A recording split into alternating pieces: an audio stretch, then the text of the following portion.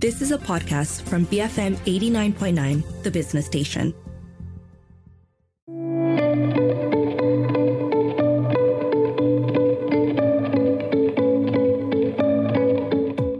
It's Malaysia Day this weekend, where Sabah, Sarawak and Malaya became Malaysia. So it's the only app that we celebrate someone from Sarawak in this week's Her Vantage. I'm here with Siti Sulaiman, Shell Country Chair and Senior Vice President Upstream Malaysia. And may I add, the first woman country chair appointed at the beginning of 2023. It's a pleasure and honor to speak to you, Siti. Hi, Freda. Good to be able to speak with you today.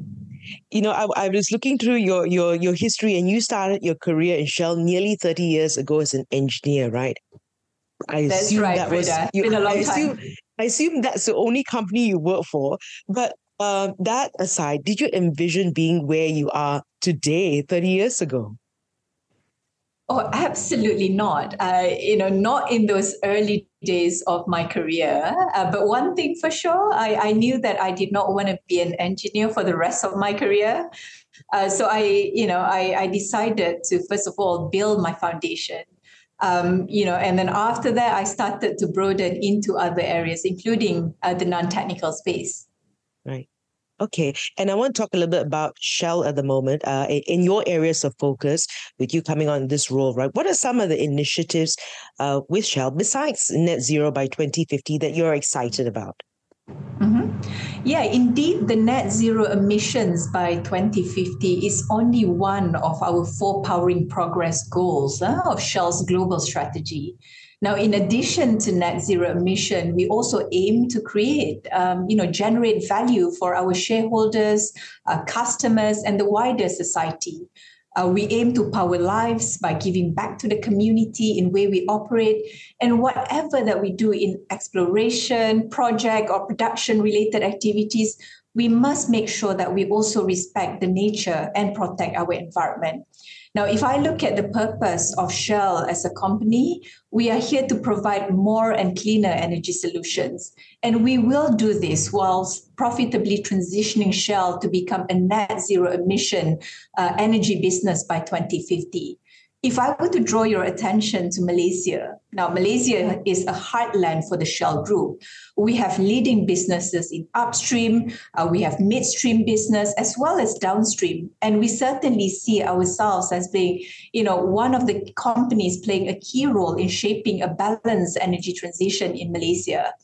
Now, there are a number of projects in Malaysia upstream, that we are very excited about. So 2 that I can speak about today, Freda. One is TIMI. Yes, so TIMI is an offshore gas field in Sarawak, offshore Bintulu. In fact, just a couple of weeks ago, we declared first gas from our TIMI field.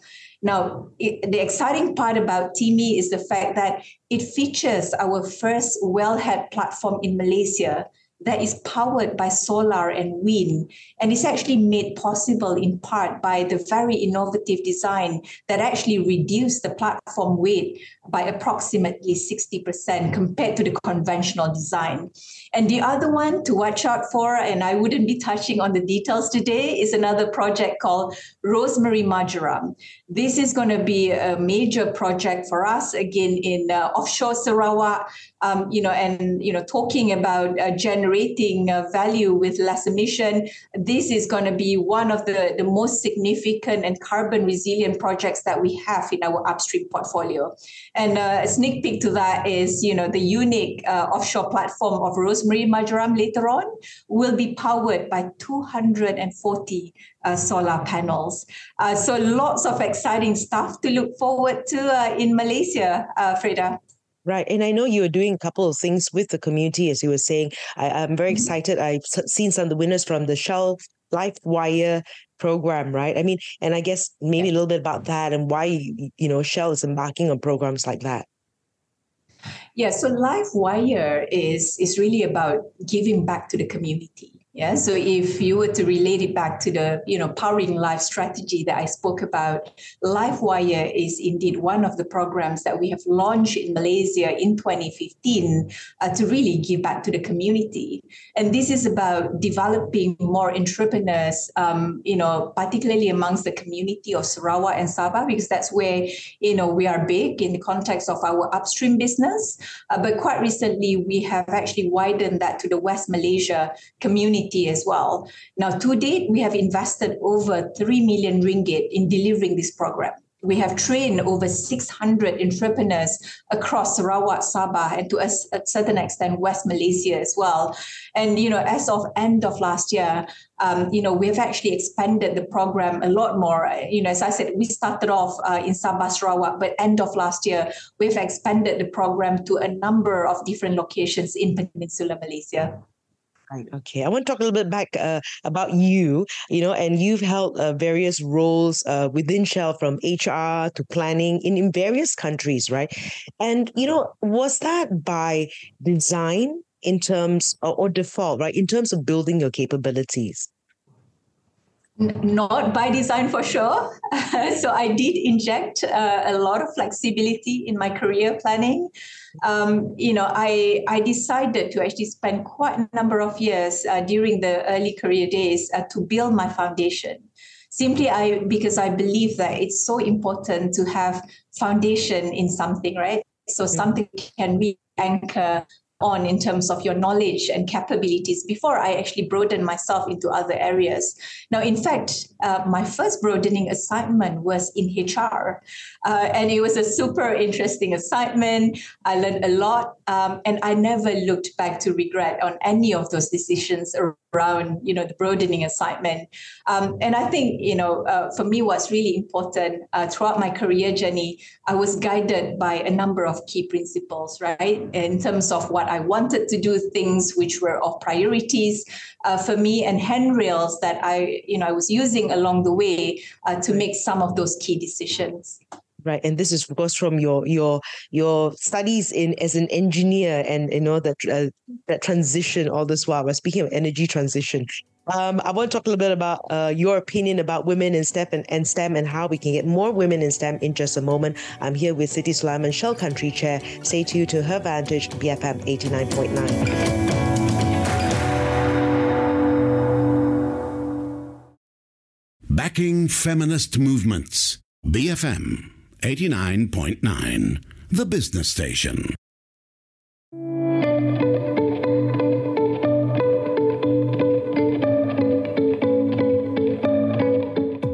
Good morning, this is Frida Liu. If you've just joined us, you're listening to Her Vantage, and this is where we speak to women of influence and leadership. It's a Malaysia Day special. We have Siti Sulaiman, Shell Country Chair, the first woman country chair from Sarawak. I want to just get, your opinion, right? How, of course, you started your career as an engineer, and do you feel there are now more women in STEM, and what needs to be done to encourage more women here? And maybe take me back 30 years ago when you decided to do engineering. Yeah, I certainly think that we can do a lot more to encourage women's participation and growth in the STEM or technical areas. When I did my mechanical engineering degree, about 30 or actually more than 30 years ago, Freda, I was the minority, right? It was hardly 10% of female students, right, in the mechanical engineering faculty at that point in time.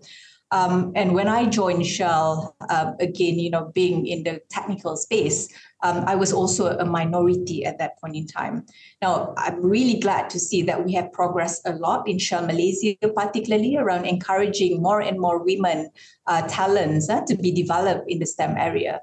But I certainly think that we can do a lot more. And first of all, I think it's important that we focus on education and outreach.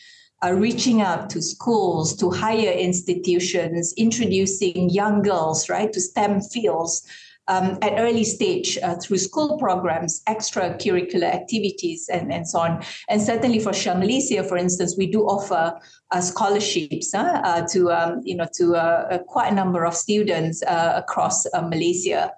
Now, from a corporate perspective, many of the corporate organizations can absolutely consider a number of things to drive further development of women in the STEM field. A couple that I can share, with you and the audience here. One is around introducing what I call the flexible work culture, right? Offering flexible arrangements, for instance, to accommodate work-life balance, providing mentorship programs, mentorship opportunities for women in technical areas, providing equal opportunities around, ensuring fair hiring, promotions, and pay, right, to create that inclusive environment. And maybe one other thing that I say as well, identify role models. Right. And really get them to share their stories, to highlight successful women in those fields, to inspire others. Right. And I'm sure at that time you don't find many role models for you, you know what I mean? Back then, right? So I guess now you are a role model to others, right? What do you feel are important skills and traits to move up the career ladder? Some things that you feel have helped you in building your career. First thing that I'd say is around adaptability and learner's mindset. Ability to adapt to new environment, new culture as fast as you can. Mm-hmm. And I know it's easier said than done. But if we want to be fast and agile and learning as much as we could, we need to be flexible and be prepared to adjust, go through steep learning curve, build new relationship and network, and really learn as much as we can.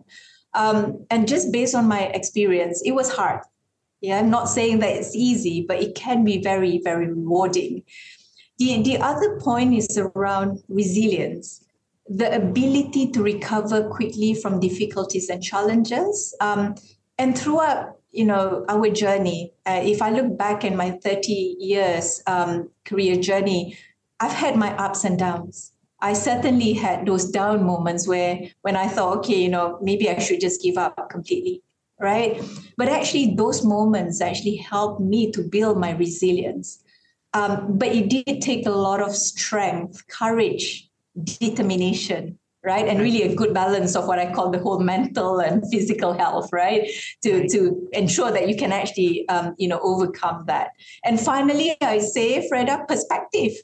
It's important that, whatever that we do, just, bring things back into perspectives, especially when you're feeling challenged, when you're feeling stressed, right? It can be just, simple things like reminding yourself that there are other more important stuff in life, such as your health, your family, your friends, right? Compared to the stress at work. Right. And you feel that what usually holds women from progressing? Do you feel a lot of it is also self? As in, you think the infrastructure is ready for women to progress, but a lot of it is perhaps self. But your thoughts around that? I would say it's a mix. But indeed, I think a lot of it is to do with that belief, that self-belief that they're not good enough.